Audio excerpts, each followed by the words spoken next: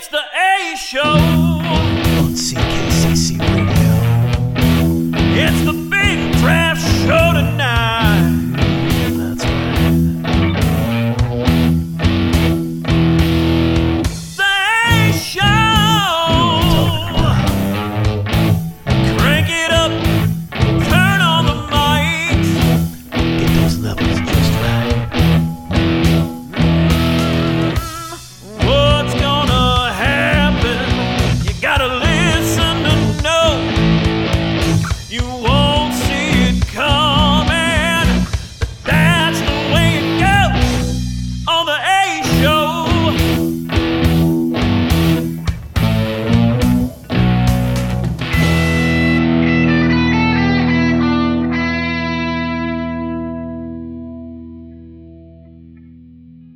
So Jared made a bold claim before we started recording. Jared, what was that?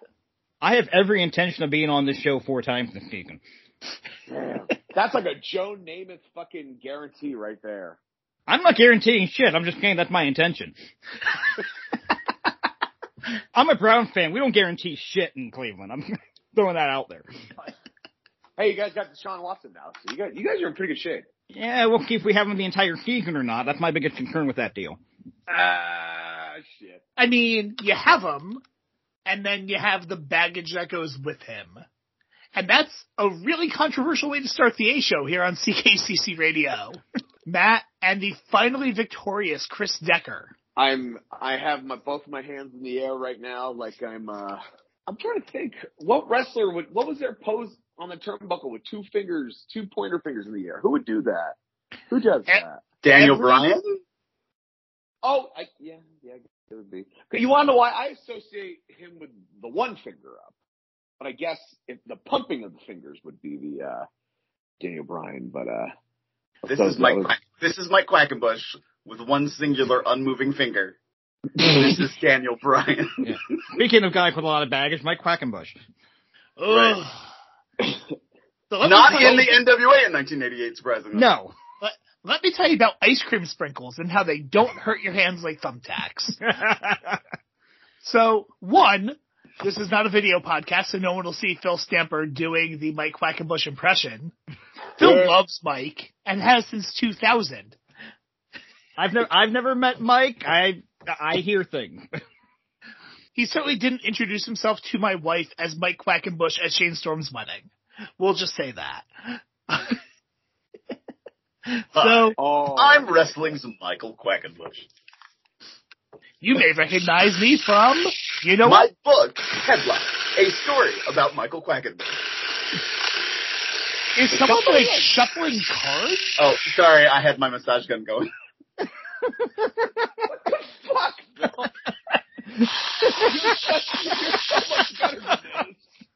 We're not recording yet, are we? Yeah, we are. Oh, I didn't realize. I thought we were still, getting ready. I'm so sorry. I am better. I am all things put together. So, that massage gun belongs to the president of wrestling, Phil Stamper. Hi, everybody. Phil. Phil, who once upon a time had my own sister fire me in the middle of a wrestling ring. It was fun and well-deserved. And then Kevin Graham hit me with his shoe. He would never. Oh, he definitely did. Phil, the streak between 2016 and the, middle of 2017 GSW, maybe my favorite time in wrestling, bar none. Oh, good. Yeah. And you were a huge part of it, so if I haven't said thank you in time, thank you for just that one. It was the show in July where you turned heel and they're all going fire, Phil. That was I got goosebumps driving home after that, man. Holy Really? smokes. Yes, I did. Awesome. I called Joey Image on the way home, being like, "Joe, you missed a hell of a show, man." We had lightning in a bottle at that point in the Music Youth Center, which is still there, which is where my daughter takes cheer classes now. And there certainly was not, on my drive there tonight, a giant wooden cutout Bigfoot painted with the American flag holding the Canadian flag. At the corner where the gas station is, that stupid house. No, not that stupid house where they talk about the puppy mills, but they're also terrible people. Is it the house that shot their neighbor because they parked in front of their house when it snowed? No, that's Oh, that's miles away. I thought that was in Music. I thought that was like right there. none of this makes any sense to Phil's opponent. No, Joining us from IWTV Guide and a host of Northeast Ohio Indies, Ref Jared Hawkins. Hey, Jared. hey everybody. And So we got representation of Northeast Ohio and Northeastern PA. I would love to see the comparisons there, but there are one has essentially an ocean and the other one doesn't. Northeast Pennsylvania have better food. Yeah, I would agree. Reluctantly agree. I'm sorry.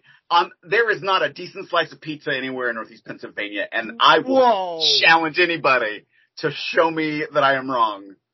I think I've witnessed you eat good pizza. I don't want to hear it. I'm not going to lie that I've had to have eaten the pizza to have to try it to see if it's any good. And I'm not saying like it's bad. I'm just not saying it's not the best.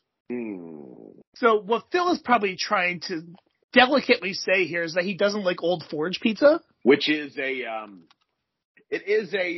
what's the word? A delicacy, if you could use that phrase. It's an acquired taste. An acquired taste, that's what I want. But these two will be battling tonight in the realm of 1988 NWA.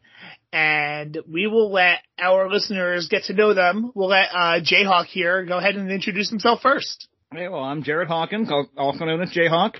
As Matt said, I am one of the co-hosts of the IWTV Guide podcast, available wherever you download your favorite podcast. Basically, we go over the schedule of what's going to be on IWTV for that week.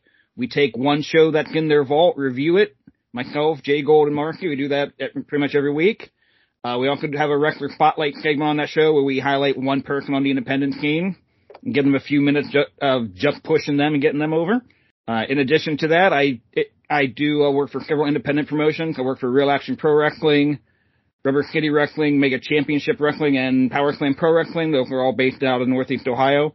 Referee in 3 of those promotions, actually working as a manager in Rubber City Wrestling. I just got named their Manager of the Year for last year. So, Oh, awesome. Hey, Congrats. thank you. And if you want to watch these shows that they watch on IWTV Guide and you're a first-time user of independentwrestling.tv, use the code word DRAFT, and it lets Jerry know that you signed up because you heard about IWTV on the A Show. Yeah, and that's it. That is all you get is credit for us. It tells Jerry.tv that you are listening to the A Show. Speaking of Jerry.tv, Phil also knows him very well. Phil, take a moment and introduce yourself. Hi, my name is Philip Stamper. People currently know me as the president of wrestling. I am the authority figure at about a half dozen different promotions, primarily in the East Coast, and then randomly Pro Wrestling Revolver in Iowa. Where something you said made me think, so, because of the pandemic, we didn't have an event for 2 years out there, and then we went back, and I was like, no one's going to remember, because I'm very much in a storyline. I'm not in the ring. I'm not on television, and almost everybody else at Revolvers is under a contract somewhere. And I was like, no one's going to know who the hell I am. I got the loudest response of the night, being booed out of the building, and I loved every second of it. And I was like, yes, they hate me. It was doing exactly what it should have done. In this last year of the pandemic, I have debuted in 4 states that I've not been involved in wrestling before. Really? Yeah. Well, I guess it's sort of mixed. Like this past weekend I was in Indiana, wrestled for 3 promotions I've never been a part of before. I've never wrestled in Indiana, but I've been a part of a promotion in Indiana before. Went to Pele Pro in Texas, had never been, other than like when Revolver had a WrestleMania event there, the last time WrestleMania was in Texas. I've never been involved or worked with a promotion there, and I hadn't been to Texas since I was 3. I've done Ignite Wrestling, which is down in Florida. I did OKX, which is in Oklahoma. So in the middle of a pandemic, I was staying pretty busy with stuff. And I had to update my wrestling resume last night. And I'm like, wow, I should word this better. How is Indies in Oklahoma?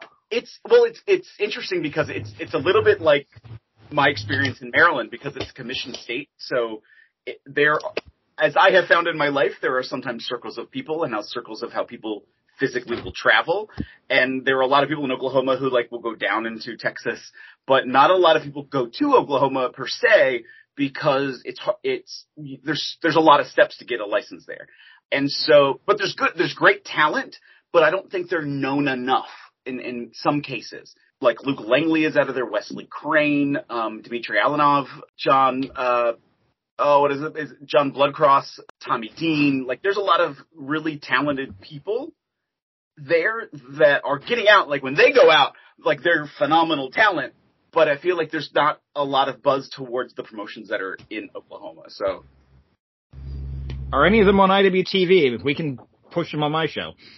I feel like Wrestling for a Cause, WFC, is, I can't remember if they're on IWTV or if they're trying to get on IWTV. I feel like there's a connection there, and I don't want to, I feel like I'm misrepresenting.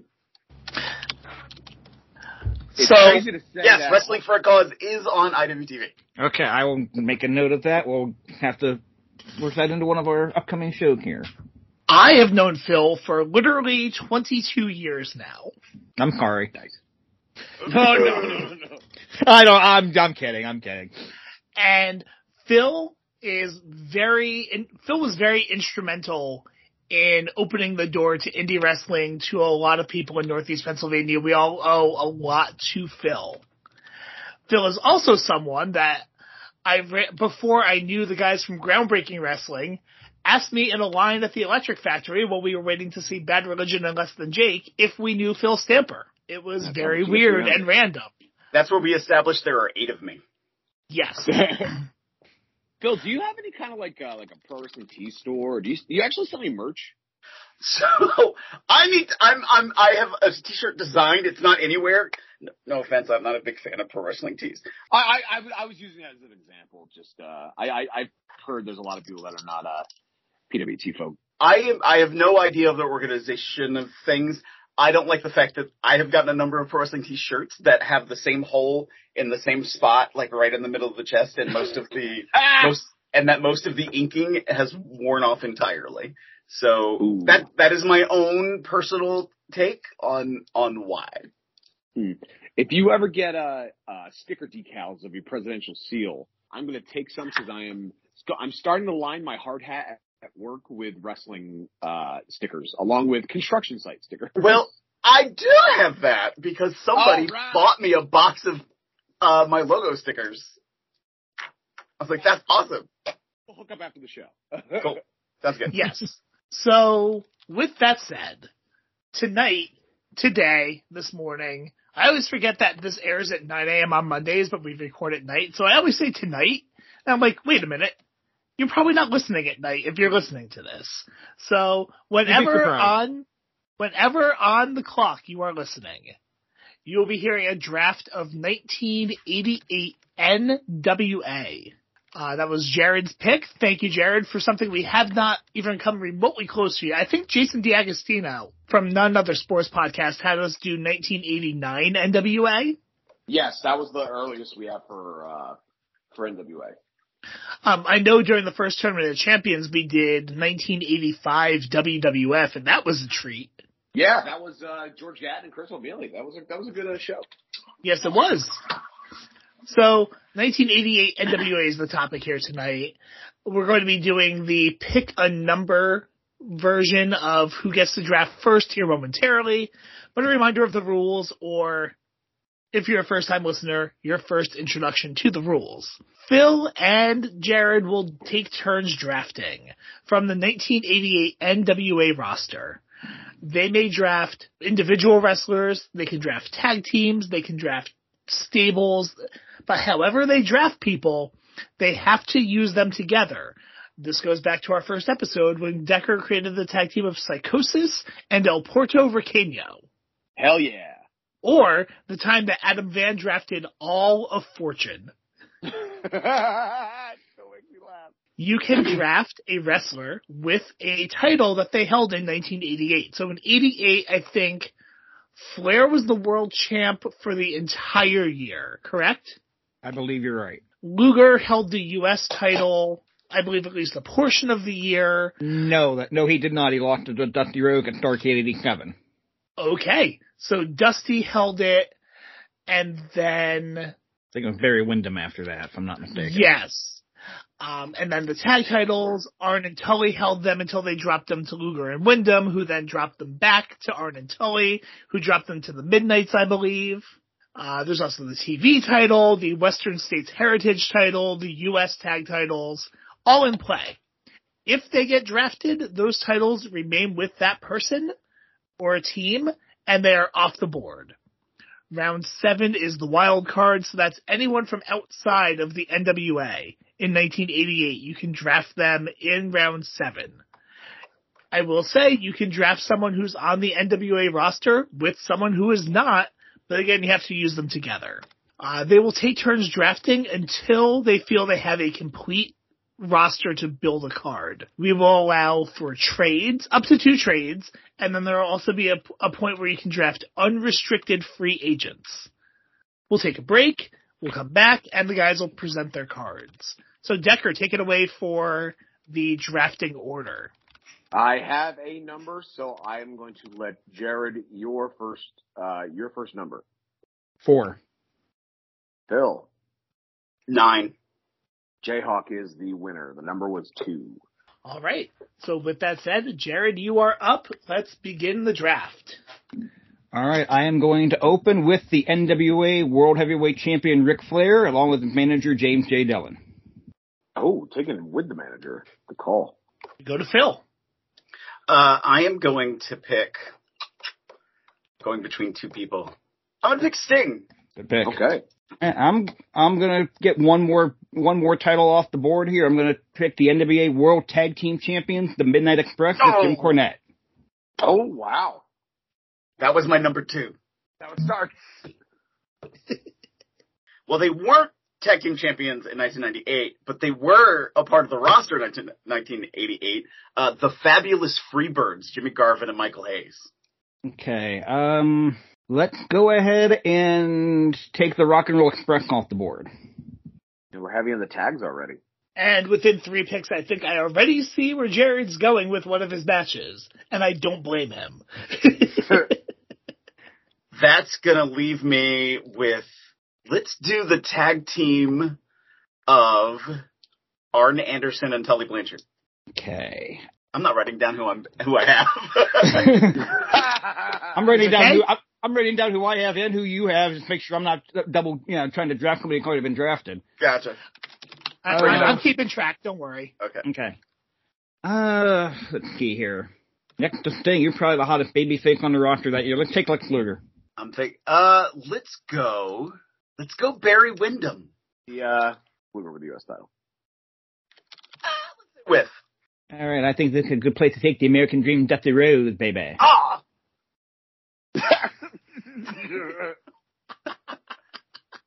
What would he matter about that? I took Dusty or I did that shitty Dusty impression. Yes. Fair. Let's go Nikita Koloff. Nice. Damn it. This Can't is win your them all. 1 round warning. This is round 6, so the wild card will be next. So you have one more regular roster pick, and then you have the wild card after this next pick.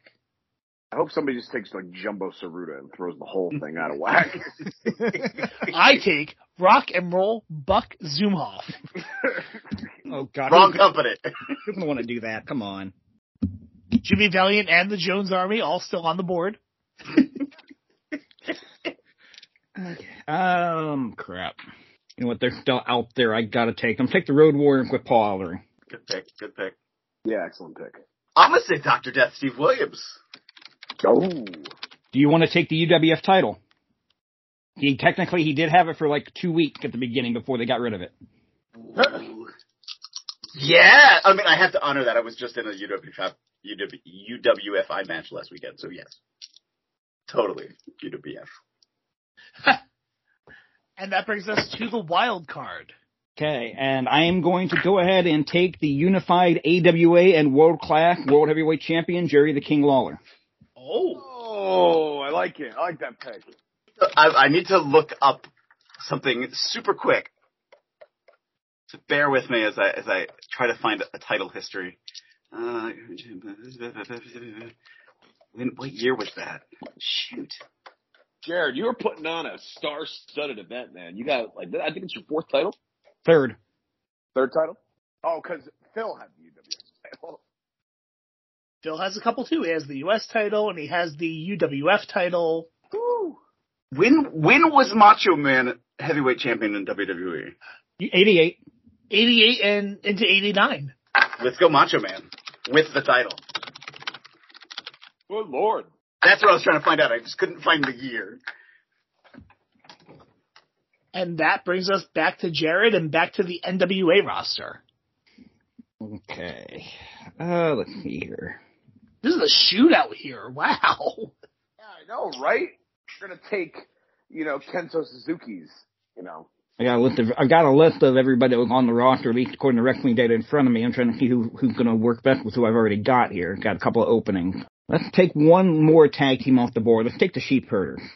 Oh, man. That's a sneaky good pick. Yeah. And as Phil's looking, I just want to make a note here that when Jared picked the Road Warriors, that was in round 6. Think about how deep this roster is, that the Road Warriors lasted until round 6. Fucking A. And they were maybe the 5th tag team taken. Yeah, this is quite the roster here. Hopefully that bought Phil enough time. Kevin Sullivan. Good pick. Another good pick. The Games Master from Singapore. I need to watch more Kevin Sullivan. For reasons.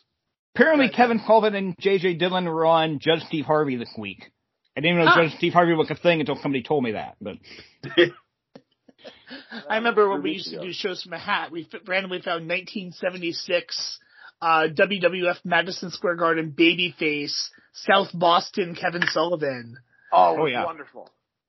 And we were just like, wow, this is really good. Pre-Dungeon of Doom babyface stuff, I enjoyed a lot. Okay, I think I'm going to go ahead and take the NWA World Television Champion Mike Rotundo. Mike Rotunda, however he spelled it that year. I also Depends remember on what side of the Mason-Dixon you're on. Pretty much. I also remember when we did shows from a hat, and it seemed like there was a Mike Rotunda / Rotundo match every week, and he was always the sweatiest man on every show that we watched. They locked up, and he's just dripping. Right. And then they had him wrestle in a suit, because that's what you do to someone who gets overheated very easily. You have them wrestle in a suit. And you already took the Steiners, didn't you? Or did you? No. Well, you can't take Scott. He wasn't there in '88, but Rick's still on the board. Oh, he wasn't? Okay. Then I'm going to go Bam Bam Bigelow. That's actually a sneaky good pick, too. We're going to get one last title off the board here. I'm going to take the Western States Heritage Champion, Larry Cabisco. And I'm going Hot Stuff Eddie Gilbert. Oh, man.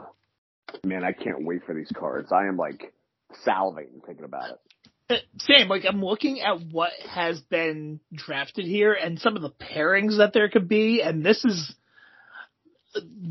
going to be a tough decision already, I think, for our voters. Right. What I've got will give me 5 matches. I want to try to get 7 here. Let me see here. Phil, as somebody that's been in the business that long, what do you think? What's the sweet spot for matches on a card? Is it 6, 7, 8, or 9? Ooh, 8 is always good because you can either split the event directly in half or you can go 5-3, 5 intermission 3, sort of depending on what you need or have. I kind of like 8, but that is just my personal preference. But I think it always depends on sort of what's happening on the rest of the event because you can always trade a match for a segment and get the same kind of reaction from a crowd. That is fair. So then maybe 7. That way you can leave room for a segment. I'm always partial to 7, and I remember when Decker and I would book, you couldn't tell because we always wound up with 11.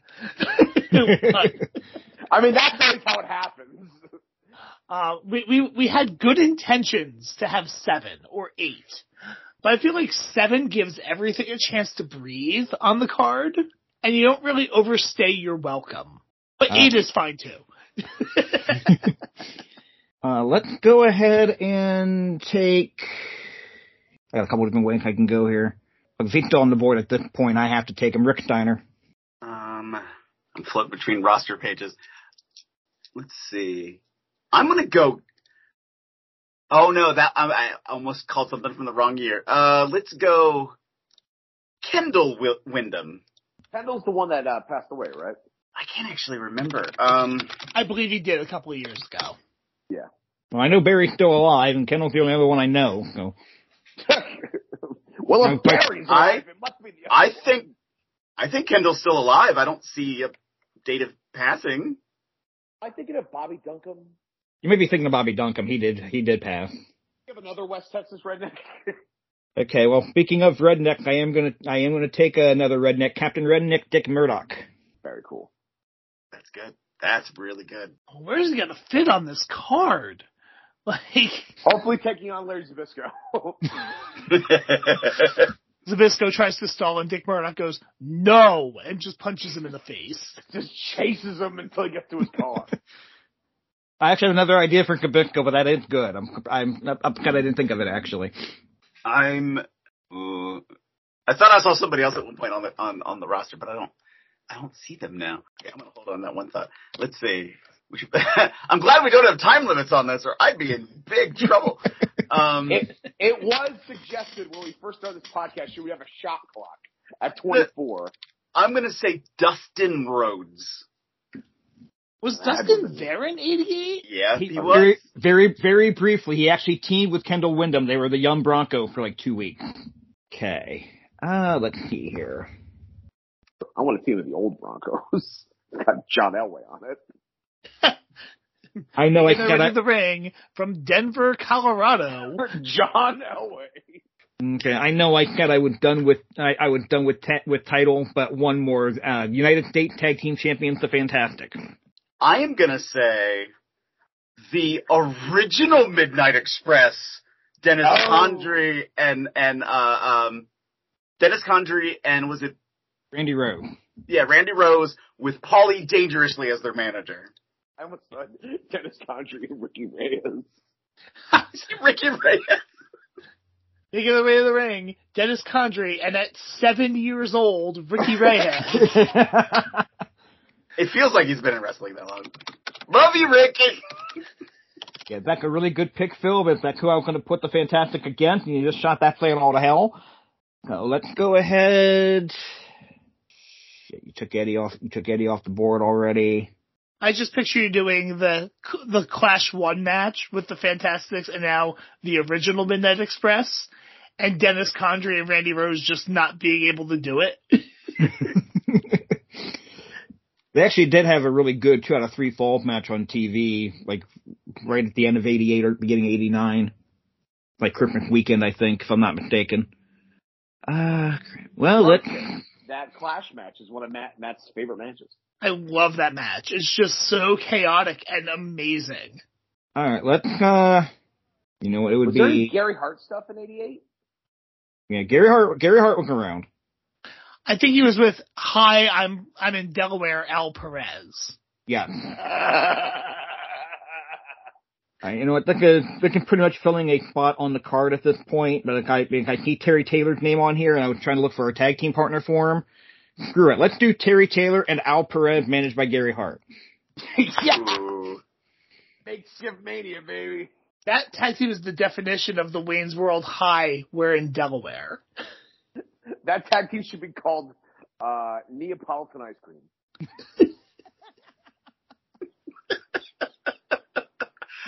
Oh shoot, I misjudged that year. Okay. Doom didn't start until 1998 or 1989, excuse me. Correct. Yeah. 98.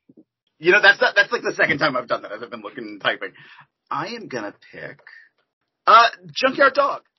I'm going to take my commentary team, and I'm going to make this my last pick. I'm going to take the commentary team of Jim Ross and Bob Caudle. Ooh, JR Bob Caudle. All right. We're picking commentators too? Yes. Damn it! Phil, tell me you don't listen to this show without telling me you don't listen to this show. I'm sorry.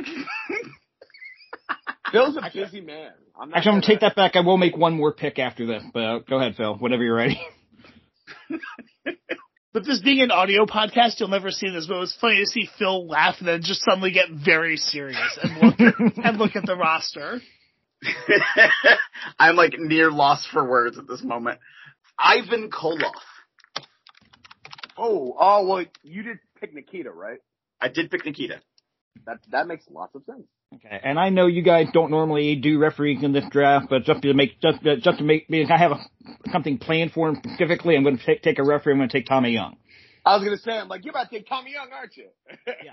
Now I'm done. So, Phil, you kind of have free reign now. Okay. I will say there's been a pretty steep drop-off in talent. Do we have an opportunity for a wild card, or was there only the one wild card? Just the one. Oh, shoot. Okay. That's fair. Free reign, he just books an entire Crockett Cup. I mean, it's right there.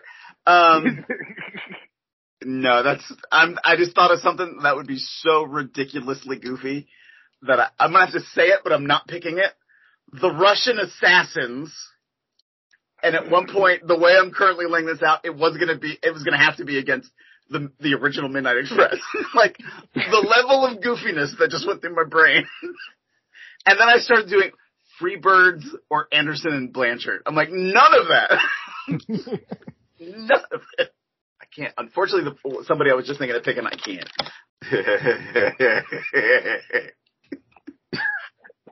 That's a very not maniacal laugh. What year did Johnny Ace team with Shane Douglas? 89. That was 89. They are both on the roster, though. You could draft them both and make a tag team. Well, at this point, I'm out of people, so it's going to be a year early. Well, I guess I can't call them the Dynamite Dudes because they weren't the Dynamic Dudes until 1989. No one's stopping you. It's fine. You could say that this is like the pilot episode. There you go. Then we have the Dynamic Dudes of Johnny Ace and This time they come out with rollerblades instead. They actually invented rollerblades, like Steve Allen invented the Pog. Right, there you go. They went to the future with the new breed and got all these cool gadgets.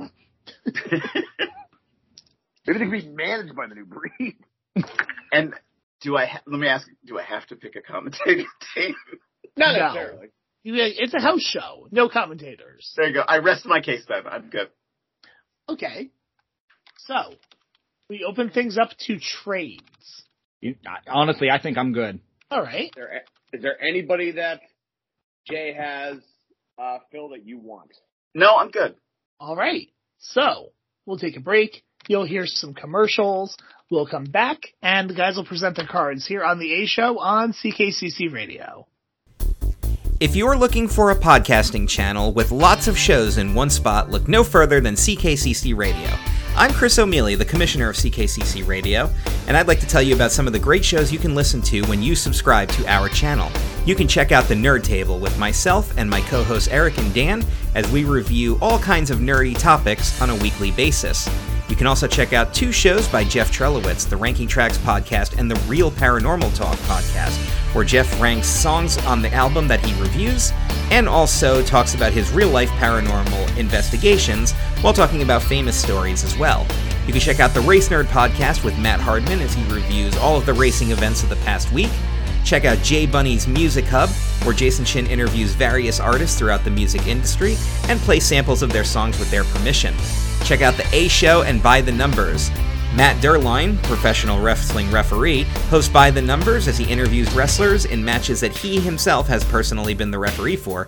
And on The A Show, him and Chris Decker team up to draft rosters with special guests from various years in wrestling promotions. There's also the Bored to Death Bingecast, where the Bored to Death clan reviews easy-to-digestible chunks of television shows and movies for your enjoyment. There's also tons of other great shows, but there's too many to talk about here. So you'll just have to check out CKCC Radio at ckccradio.com or wherever you get your favorite podcasts. It's the most successful independent wrestling promotion of this generation. It's the place where the stars of today made their name. Now get the inside story of Ring of Honor from those that lived it with an honorable mention. Join Ring of Honor alumni Shane Hagedorn and his co-host Jeff Schwartz as they break down a classic Ring of Honor event every Tuesday and get the behind-the-scenes scoop and inside stories that you won't hear anywhere else. An honorable mention, available every Tuesday on your favorite podcast platforms. For exclusive bonus content, plus early ad-free access to every show, check out patreon.com/anhonorablepod. We are back here on the A Show, CKCC Radio. Matt and Chris hanging out with you here on a Monday morning, and we are going to be getting to our cards here between Jared Hawkins from IWTV Guide and Phil Stamper from every promotion you could possibly think of. And Jared, except that one. This is, I would do anything for love, but I won't do that.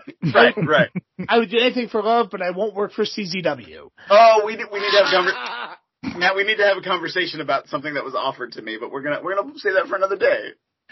Were you offered to spot and control your narrative? No, I was not. Oh, Phil, please, if you could just be like a double agent. You know what? To be fair about it, I would not have an issue working with Control Your Narrative. but I might need to keep certain people a little bit away from me to be able to function as a human being. But 80% of their roster, I think, is totally fine.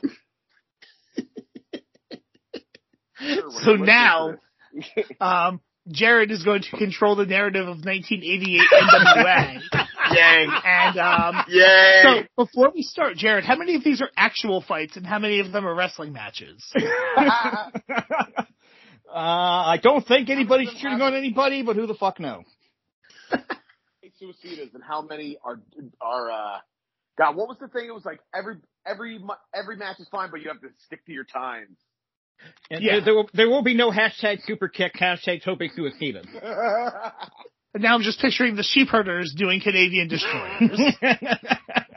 So Jared, take it away. You are up for your card. Okay, we are doing Starrcade 88, December 26th, from the Norfolk Scope in Norfolk, Virginia. We're going to open with the United States Tag Team Championship on the line. The Fantastic taking on Terry Taylor and Al Perez with Gary Hart in the corner. Terry Taylor and Al Perez are a fairly new team that Hart put together. They're kind of bickering with each other back and forth in the early going. They do get an advantage. They've got Tommy Rogers worked over for a while. Rogers makes the hot tag, gets caught. Perez holds Bobby Fulton. Taylor goes to hit him. Misses, hits Perez instead. Fulton covers Perez for the pin in about 12 minutes to retain the title. After the match, Perez and Taylor start arguing with each other. Perez attacks Taylor. Taylor trying to leave the ring and lay him out. Match number 2, gonna be Dick Murdoch taking on Rick Steiner. Oh, yeah! And basically, it's a fairly short match, only about 9 minutes. They just start beating the crap out of each other for a while. Murdoch goes for the brainbuster. Rick Steiner slides behind, goes off the rope, levels Murdoch with the Steiner line, 1, 2, 3. Pretty straightforward. All right. From there, got the World Television Championship. Mike Rotunda defending against Lex Luger, because everybody thinks Luger's going to win the belt without an issue here. And he's controlling the match late. Starts to set up for the torture rack. Gets his eyes raked. Rotunda trips him up with a double leg takedown, puts his feet on the rope. Tommy Young doesn't see it. 1, 2, 3, 16 minutes. Rotunda with the upset to retain. Oh, that is absolutely something that would happen in the NWA in 1988. So match number 4. I think perfect match for the middle of the card here. No disqualification, no count out, no time limit. The Sheep Herders against the Road Warriors with Paul Ellering. Ooh, yeah! Wow! Let's fucking go! And pretty much anything they can do to each other, they do. They're using chairs. Yeah, they're using all kinds of weapons. Both Sheep Herders are bloody Mexicans because it's not a Sheep Herders match if they're not bleeding. Doomsday Device to Butch Miller, 1, 2, 3, about 10 minutes. Was it Butch Miller or was it Pete Dunne? No, Pete Dunne is just Butch. He's not Butch Miller. Only 10 minutes? Ooh, I would have liked it to go like a little longer. I thought about that, but at the same time, like, I'm expecting these guys to go so hard that I'm expecting at least one of them to be blown up before 10 minutes. So it's okay. So they're like a firecracker. It's gonna go hard and fast, and then it's gonna be over. Yeah. Think of the Midnight Express Fantastic match from Clash of the Champions 1 with guys that are a lot bigger and hitting each other with a lot more shit. And think of this, Chris, if I could say, matches like that shouldn't go forever. Yeah. It should just be like an explosion of like death, and then like be over. Not like Teddy Hart with the alleged chloroform porn on our Wrestling Society X episode. Thank you, Ed from Todd Van Dam. Because we're in NWA mode, when you said Teddy, my brain went long. Whoa. That's a different kind of tag team match. Wow. Now I just imagine Teddy Long on that cage in Ring of Honor doing that fucking double moonsault. Oh boy. Jared, please continue. Okay, match number 5 for the Western State Heritage Championship. It is Larry Zbyszko defending against Dusty Rhodes. Okay. They can set up with Jim Ross pitches to a video package where they review what happened at the beginning of the year, where Baby Doll had a mystery set of photos that we never saw what they were, trying to blackmail Dusty. So we're hoping to finally get some resolution on that. Spoiler alert, we don't. Oh, I was hoping that we found out that Dusty ended up being with Zbyszko's wife, who was Ganya's daughter. Like, it was a 3-way and Zbyszko's pissed. Well, Zbyszko said before the match that if Dusty can win the title, he will give over the picture as well. Dusty is dominating the later portion of the match. He hits the bionic elbow. He's too close to the rope. Zbyszko barely gets the foot on the rope. Dusty goes to Zbyszko on the rope. Zbyszko reverses it. Gets caught. Dusty whips Zbyszko into the rope. Backdrops him over the top rope. The referee calls for the disqualification because that rule sucked, but it was the rule they used all the time. So Dusty wins the match in 13 minutes by disqualification, does not win the title, therefore does not get the pictures. We still don't know what the fuck they are. They are actually the pictures that Flair had of Miss Elizabeth 5 years later.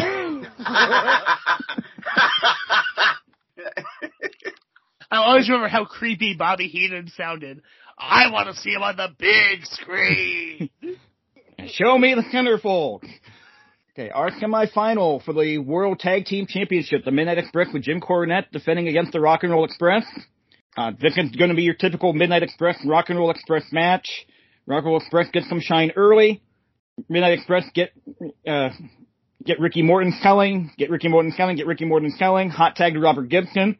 They cut Gibson off, so it's double heat. They got Gibson selling. Hot tag to Morton. Typical double team move from them. Double drop kick. Cornette's on the apron for the distraction. Morton goes over, grabs Jim Cornette, gets ready to hit him. While that's going on, Bobby Eaton grabs the tennis racket, nails Morton in the back with it. Stan Lane covers 1, 2, 3, 25 minutes. Oh, I'd be so pissed. So from there, we get Jim Ross and Bob Caudle pitching to our setup for our main event, and it's from about 10 days earlier on the TBS studio. Flair's talking about how he doesn't have an opponent for Starrcade because he's beaten everybody. He's beaten Luger. He's beaten Rhodes. There's nobody left in the NWA that can challenge him. And Jerry Lawler walks onto the set and says, "You're right. There's nobody left in the NWA that can take your title. But when I won this belt in May, I called out all the so-called world champions that are really just company champions. I called you out. I called Savage out. I called Von Erich out. Von Erich's the only one who answered. And now I've got his belt. Now I'm done waiting for you guys to come to me. I'm coming for you. I want your belt." So they set the challenge, and it's made 2 out of 3 falls to unify the NWA, AWA, and world champions. Ric Flair with J.J. Dillon in the corner taking on Jerry the King Lawler. Lawler wins the first fall in about 18 minutes with the pile driver. Second fall comes around. Flair gets Lawler up for a suplex. Lawler counters into a small package, gets 2. Flair reverses that into a package of his own, gets the pin. We're about 30 minutes in. It's 1-1. Third fall's going in. We're late in the match. Tommy Young goes down. Lawler grabs a chain out of his tight, goes to hit Flair with it. Flair ducks, levels Lawler with it. They wrestle for another minute or two. As Tommy Young is starting to come to, Lawler sets up for another pile driver. Flair backdrops out of it. Lawler's holding the legs, going for a sunset flip. Flair sees the chain on the ground, is able to grab it, pops Lawler in the forehead with it, puts the chain in Lawler's trach, covers 1, 2, 3, 47 minutes. Flair wins and unifies all three belts. And because it's Virginia, the crowd goes crazy for it because Lawler's the outsider, Flair's their guy. So Flair's the baby fake even though he cheated to win. Ooh, unified all three belts. Shit. That's even the AWA belt.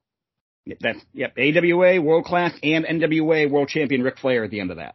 That is a great card. I was hoping Tommy Young was going to get fireballed, though. I I didn't even think about that. But it might have happened if I got Gilbert, but if I got Lawler, I wouldn't have needed Gilbert for that. I didn't even think of it.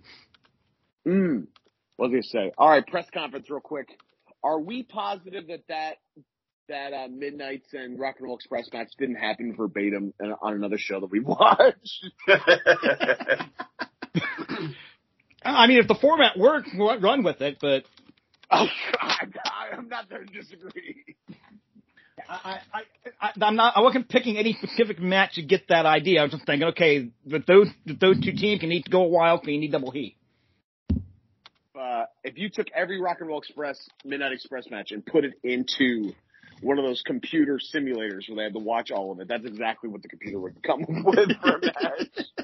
Oh, you mean like the one where it's like, I made a robot watch 1,000 hours of Olive Garden commercials and then write one. Yes! I love these breadsticks and this meat cost $20, motherfucker. So now we turn it over to Phil for his card. So at the Great American Bash in Greensboro, North Carolina, at the Greensboro Coliseum, it starts with a battle between the former young Texas Broncos tag partners of Kendall Windham versus Dustin Rhodes. Hot-headed partners just, it got too hot for them. They let their egos get to each other. That's why they split. Have a hot contested battle. Just open up the night. And they end respectfully. Kendall beats Dustin, handshake at the end of the match. I debated if I should have Dustin slap him after the handshake and walk away to set up for the next time, but I'm gonna leave that hanging for a minute. It goes 9 minutes. Match number 2, the original Midnight Express, Dennis Condrey and Randy Rose with Paulie Dangerously versus the dynamic dudes of Johnny Ace and Shane Douglas. Goes about 10 minutes. Honestly, it's going to be a little half goofy, and in the end, Paulie helps with the win. Probably handing in, the brick-sized cell phone to bash over somebody's head to help get the victory. So the original Midnight Express pull out with a victory. Insert Paulie's your joke about. Oh, you can tell your joke first, Matt. Paulie's 6 years from now. Oh, I stole my joke. Shane Douglas, you won't be on rollerblades or a skateboard, and you're going to be talking shit about half of this locker room. And somewhere Missy Hyatt's in the background just with her arms crossed, just shaking her head. Allow me to return that volley. Sorry. The UWF champion, Dr. Death Steve Williams, defends his championship against Hot Stuff Eddie Gilbert. Nice. Match goes 11 minutes, and can you just say amazing? The finish comes when Eddie Gilbert tries to go for a fireball at one point. But Dr. Death kicks it out of Gilbert's hand, blinding him for a moment to allow him to hit a Saito suplex for the win. Meanwhile, not Trajan Horn walks down the stairs of the Music Youth Center.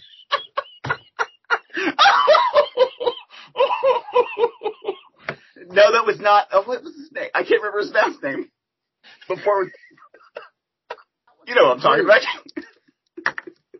Sitting in Scranton, and we're going, what can we do? And we go, could Phil throw a fireball? And then Brad texts us, and you go, I've never thrown a fireball before. It was so much fun. I got a lot of good stuff out of that with Kit Raff for a long time. Oh, I know. Match number 4 between Junkyard Dog and Ivan Koloff in a Russian chain match. And because it's the NWA in 1988, it's really just a dog collar match, but they're going to keep calling it a Russian chain match.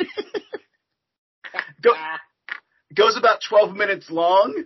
And it's like, Junkyard gets busted open. Ivan really doesn't get busted open. He just gets some of Junkyard's blood on it. But in the end, it's Junkyard that goes over for the victory against Ivan Koloff in the Russian chain match. Let's go, USA, USA. While I want to see that match, I kind of cringe at the thought of JYD going 12 minutes in 1988. But I debated. I went back and forth and should it be a little shorter? But the reason I kept it where it is because then the next match is Kevin Sullivan versus Bam Bam Bigelow at 10 minutes. And it's just sort of like a brawl. They're just brawling everywhere. It's a big old fight. In the end, it's Kevin Sullivan with the victory against Bam Bam Bigelow at about 10 minutes. So you had Bam Bam, who could easily go 12 plus in 1988, go 10, and Junkyard Dog, who could go 4 realistically. But it's including entrance. The whole point is, though, with a gimmick match like a chain match, you can work it out. You can stretch things out because you can stand there in 1988 for a minute and a half holding the chain like a tug of war, not pulling on each other for 5 minutes of that match, and people would be hot. Yeah, and if you're doing the drag to 4 corners gimmick, I don't necessarily actually have to drag him. You just kind of lie there and pretend you're dragging him. So right, there's ways to do it. Right. So let's say it's the 4 corners one. At one point, he puts the chain in his mouth and is pulling back to stop Ivan from reaching the last turnbuckle. Big pop when he suckers them in, and then ends up going. There we go. There you go. Okay. Help me rewrite that and clean it a little bit more. What the hell am I helping you for? I was gonna say that is not a way to appear on the show 4 times in one season, Jared. No. Like Jared goes, hold on, let me clean this up a little bit. You gave me a little bit of inspiration. I was taking the Muse points. So in match 6, so I can't remember. Did you take the NWA World Tag Team titles or? I did. You did? Okay, never mind. Okay. Because I picked this team because they were the tag champions, but I couldn't remember where we put the titles. I took them with the Midnight Express, like my second pick. So. Okay, cool. So Arn Anderson and Tully Blanchard versus the Fabulous Freebirds. Follow me on this one because this is the one I had the most fun in my brain imagining. Because I think at first you might get a little bit of some nice technical wrestling, but at the same time mixed in with the flair that you would get with the Fabulous Freebirds mixed in. But at both times in this match, at some point, each team tries to cheat subtly. Somewhere in the middle of the match, the original Midnight Express with Paul Lee come out partway, and they're standing on the stage just to watch the match in that way that Paul Lee would do. Just kind of stand there and shake his head, kind of pointing nonsensically at the ring, yeah, you see? Yeah. They get to a spot in the match where each team tries to cheat, but each time each team tries to cheat, they get caught by the ref. But while the ref is finally distracted with the second opportunity to cheat, all of them pull out knucks and punch each other for a giant double down. Oh my God! All 4 of them pull out knucks. All 4 go down. In the end, it is Arn Anderson and Tully Blanchard scoring the victory over the Fabulous Freebirds. Because it's the year that they're going to win the tag team championship. So you got to make them look good. I hope every single one of those nuts, by the way, identical as in they all bought them from the same retailer. Yes. Oh, of course. Yeah. There is a match on the Clash of the Champions that happened at Center Stage that actually Arn Anderson is in. And it's a heel against heel tag match. Arn Anderson and Bobby Eaton against Greg Valentine and Dick Slater. And if I'm remembering the match correctly, they just try to one-up each other and out-cheat the other team. Yeah. That's excellent. My brain is now, of course, because, a little bit of revision after I wrote this, I can see, at least 2 of them having knucks, but 2 of them might have to have, a roll of quarters in their hands. So when all 4 of them punch at the same time, there's an explosion of things. A chain and quarters and knucks. Right. It's just things go flying. And even if the ref sees all of cheating implements, they all did it to each other. Who you're going to disqualify? Everyone. No, not in the logic of this match. No, you can get the brass knuckles were made in Atlanta. They're American brass knuckles because they're not a foreign object. Exactly. Match number 7 is for the United States title. It's Barry Windham defending against Nikita Koloff. This match goes about 12 minutes. Barry Windham pins Nikita Koloff in an amazing back-and-forth battle. At some point, of course, Barry's going to be busted open with the U.S. title that was thrown in by Ivan Koloff, who was injured, and just at that moment ran in just to throw the title at Nikita so he would get busted open. It doesn't work, and injured Ivan, that's all he had left in him from that match before. So he's just sitting like now against the barricade on the outside of the ring like, oh, I can't believe it didn't work. How did that go? Oh, I can't believe that didn't work. In my probably as good of Ireland accent. Where did that come from? Ireland Sheik. Yes, that's now my new name. I am now the Ireland Sheik. The very Irish Ivan Koloff. Right. Jesus. Top of the morning to you, nephew, Nikita. And then in your main event, I mean, where else would you put these two? For the WWF World Heavyweight Championship, Macho Man versus Sting. It goes 29 minutes and 30 seconds, because it's a 30-minute time limit. We're going to say it's a 30-minute time limit for whatever reason. Macho Man, in the last second, able to score the victory over Sting with an elbow off the top. I kind of went back and forth on this because I was like, Sting, like young-blooded Sting, hot, heavy fan base, him winning the title at that time would have blown the top off the Greensboro Coliseum. At the same time, it's Macho Man, and Macho Man's also on top of the world at that point, and in the WWF, which still is the bigger brand. So I'm gonna say WWF. Macho Man wins, keeps the championship, but it goes almost to the time limit draw. And of course, commentary the whole time is saying like, "Oh my gosh, they're not gonna make it. It's almost time. We won't have a winner." And then with what commentators, Phil? The commentators in my brain. Well, I think I kind of screwed you down to David Crockett at this point. David Crockett and Missy Hyatt. Get him, Sting! Get him, Sting! Get him! He got him! He got now! Get him! Was Gordon Solie still around? He was not in the NWA in '88, though. Cool. So, 2 very strong cards. And now you, the listeners of the A Show, get to go to our Twitter, at the A Show on CKCC, and vote for who you think should advance to the Tournament of Champions. Matt, I have an idea. Yeah. All right. Of these 2 cards, now since we are unbiased here, if we can very quickly decide between both cards, what do you think was the most 1988 NWA match between both the cards? Explain. If I had to pick one, it would be on Jared's card with the Mike Rotunda, Lex Luger feet on the ropes as the most NWA 1988 match of the show. And I'd probably say Jared's Midnights and Rock and Rolls. Okay. That's not a slight on Phil's card, but just some unbiased talk about just things that we should start thinking about. Like that's a cool little segment at the end. Yeah. Who do you think had the most 1988 NWA card? I mean, that's not how you have to base your vote, but it could be. At the A Show on CKCC on Twitter. Jared, what do you have to plug tonight? Okay, well, as I mentioned earlier, my podcast, IWTV Guide, where we go over what's on Independent Wrestling.tv, or Joe Sposto would call it, Jerry's Internet Wrestling Emporium. Go over the schedule, wrestling spotlight on the independent wrestler, and we review some kind of card that's on the archive. The episode that should have dropped either will drop in the next day or two. We're going to have Ed from Pod Van Dam on talking Dove Pro from Japan.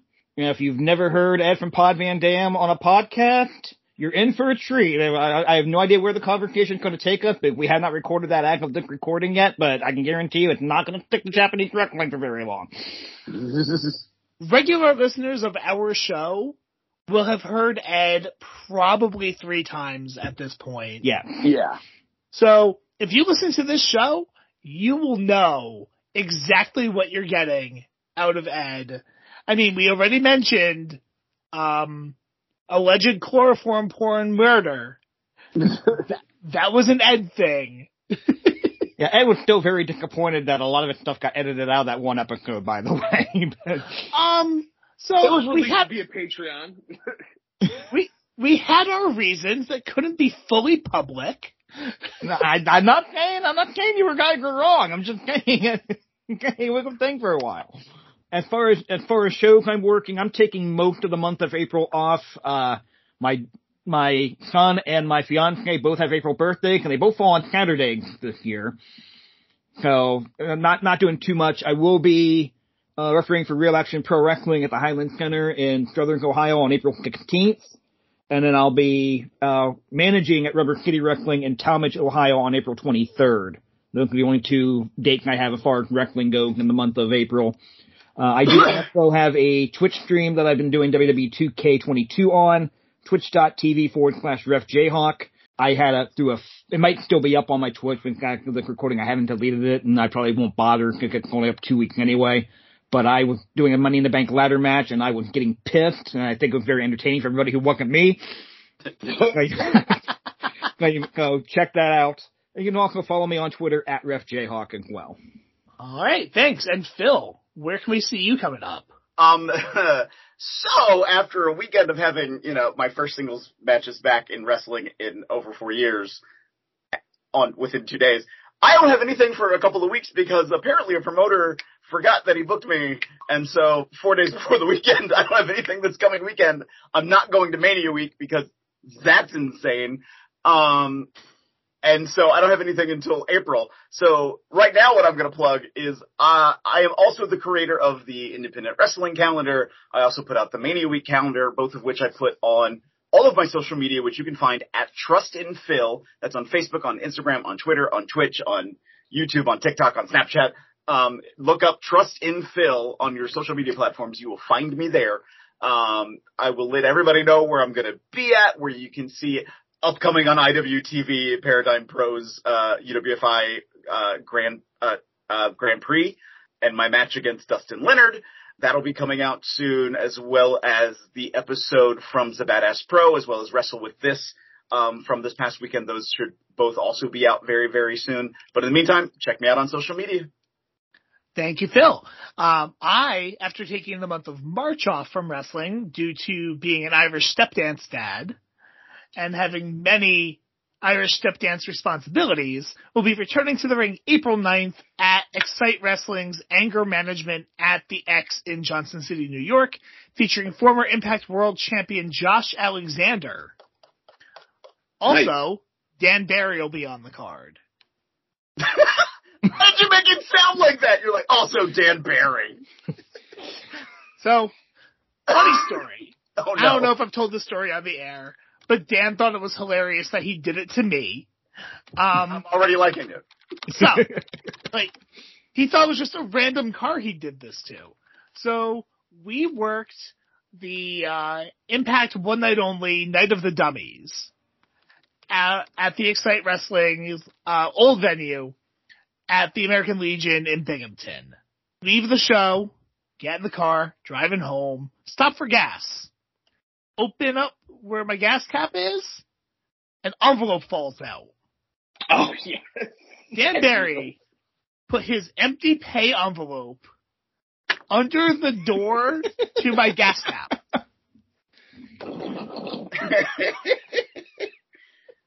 So I sent him a message online. I'm like, hey, Dan, you could have at least left the money in there. he just goes, that was your car? That makes this even more hilarious. Wow. Oh, man. So That's we'll be funny. at the X in Johnson City, New York, April 9th. Should be available at twitch.tv/Excite Wrestling. All of our shows are typically live there. And then May 14th, I make my debut for High Tension Wrestling. We'll be at the Mall at Steamtown. I'll see you there. Oh, awesome. the marketplace at Steamtown, actually, because it's not really a mall anymore. It has like a college campus and a gym a dentist and an aquarium. Did you know the mall has an aquarium now, Phil? Wow. Yeah, it's not that great. No. I was going to say like the aquarium at my mall, it's like 4 fish, but.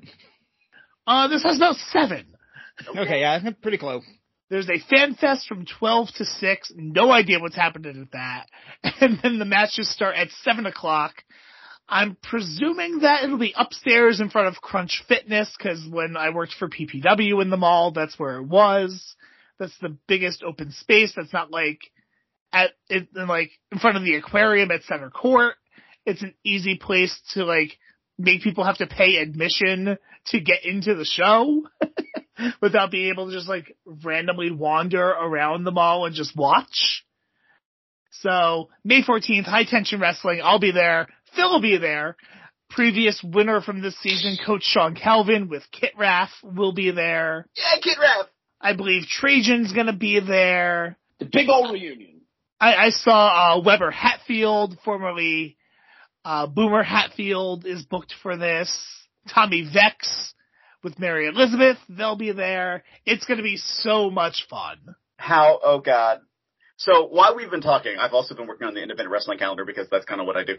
And very convenient that you brought up Tommy Vex because I've just now found my favorite name for a venue ever. Okay. This is a venue out of Texas. It's called the Round 'em Up Cowboy Church.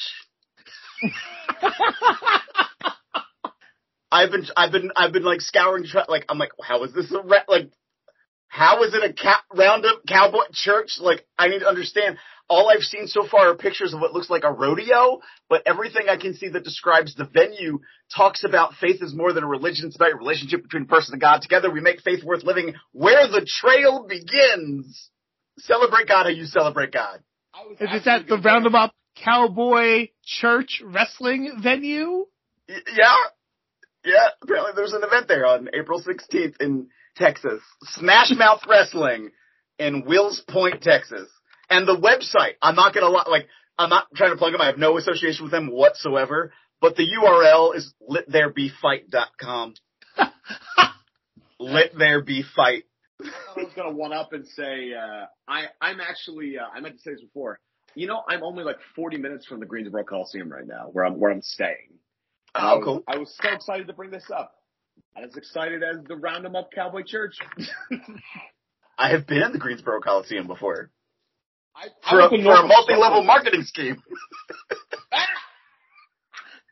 I think I drove past to go into Myrtle Beach once, about close I've ever been to it, but. When we drive to Disney this summer, maybe we will drive by the Greensboro Coliseum. I don't know. No, that will be way out of the way. Okay, that's fine. This will have already aired by the time this happens, but I mean, I'm actually, even though I'm not booked, I'm actually going to New Jersey for the Super 8. That's awesome. Yeah, Well, there's supposed to be a referee seminar with your ECW original referees, and they canceled that, but I already bought the Super 8 ticket by the time they canceled it. I'm like, well, fuck it, it's already paid for. I'll still make the trip. I didn't know they canceled. Okay, I'm putting that off my calendar. Yeah, but the only reason I knew they canceled it was they refunded me my money. I went, what the fuck? I think on the way home, Philadelphia is only like an hour and a half away from the venue. I'm going to go ahead and make the trip to Philly and go to Pat's and get some cheesesteak, and I'll probably just drive by the old ECW arena while I'm there. I have no bookings coming up, but I got a promotion at work. Hooray! Woohoo! So, that's all I got. That's a good thing. That's a good thing. Oh, it's a very good thing. More money. Shout out to Pro Wrestling After Dark, who just followed us on Twitter. Ooh. Where our friend Peter DeLong does commentary. That's right. So, plugs at the A Show on CKCC on Twitter and Instagram. We don't have a Facebook page because I don't have Facebook and Decker just doesn't do that. I'm bad at all social media that's mine, and I'm not even good at mine. We are part of the CKCC Radio Network, the Club Kayfabe creative community. Thank you to Chris O'Mealy, who, by the way, is here next week. I was going to say, programming note. Yeah, taking on John Eibach, and they'll be drafting the new Ring of Honor. Ooh. Interesting. We certainly didn't record it last week, and then Decker won, so now we can't use it. Maybe we'll release that as a Patreon exclusive as well. That is what iBox suggested. He's like, hey, Yeah, can we do it as a Patreon? I'm like, yeah, sure. I mean, I guess. You already edited it, so I mean. No, I didn't. When I saw you were winning, I didn't bother to edit it. Well, fuck it then. Put the unedited version up. Fuck it. There were so many pauses. So much dead air. I'm genuinely interested in where that conversation went. Well, it's the same topic, just now with Ibach against O'Mealy. You know what? Since that's not going up, the last thing we're going to do on this episode is, since nobody's going to hear my Max Caster rap, I'm going to do it one more time. So, on the show. Is now a good time to end the episode before we all get canceled? It can be edited out, so. My main event for Ring of Honor Supercard of Honor was going to be 12-man tag. Cody and Brandy versus Miro, Perry, FTR, claimed with Tully and Tessa Blanchard. And the Acclaimed were going to come out with Tully and Tessa. And Max Caster was going to say, Listen! The Acclaimed here finally made it to Ring of Honor. Bummer, you're not as cool as Tessa's father. You know, Tully was a champ before I was even born and got right out of the business before I started listening to Korn. Was it? And then we got Tessa on our left. Let me go. About to please reset that one. Got Tessa, she's on our left, and we brought her out of retirement so we can get a fat check. The Acclaimed are here and are in the main event, and after we all get paid, you can all just get bed. Woo! I've heard worse. Yeah, that's fair. That's not to get listened to. Oh boy. So, we are on CKCC Radio. If you go to ckccradio.com, you can check out all of the programs that we have. You can also go to soon-to-be-named-network.com, our podcast Adjacent Friends and all of their shows. You can check out the Hooligans of Hops with Irish Kev and Rick. You can check out an honorable mention with Shane Hagedorn, who is Chris Decker's favorite wrestler, and Jeff Schwartz. You can check out Not Another Sports Podcast with Jason and David, and then Jason also does the Punk Popcast. Also our friends at the IWEP Network. Listen to all of their stuff. They have several shows as well. And listen to IWTV Guide, too. Thank you. And Pod Van Dam. This is going to be tough for our listeners to decide. We're on that Twitter machine. We're not a video podcast, but Phil's got the Snively Whiplash woo thing going. I was hoping he had the Mike Quackenbush one finger thing done. Like that. There we go. There we go. He didn't speak in the proper cadence during this entire episode. I find your accusation, oh God. Until next week, this is the A Show. Good night, everybody.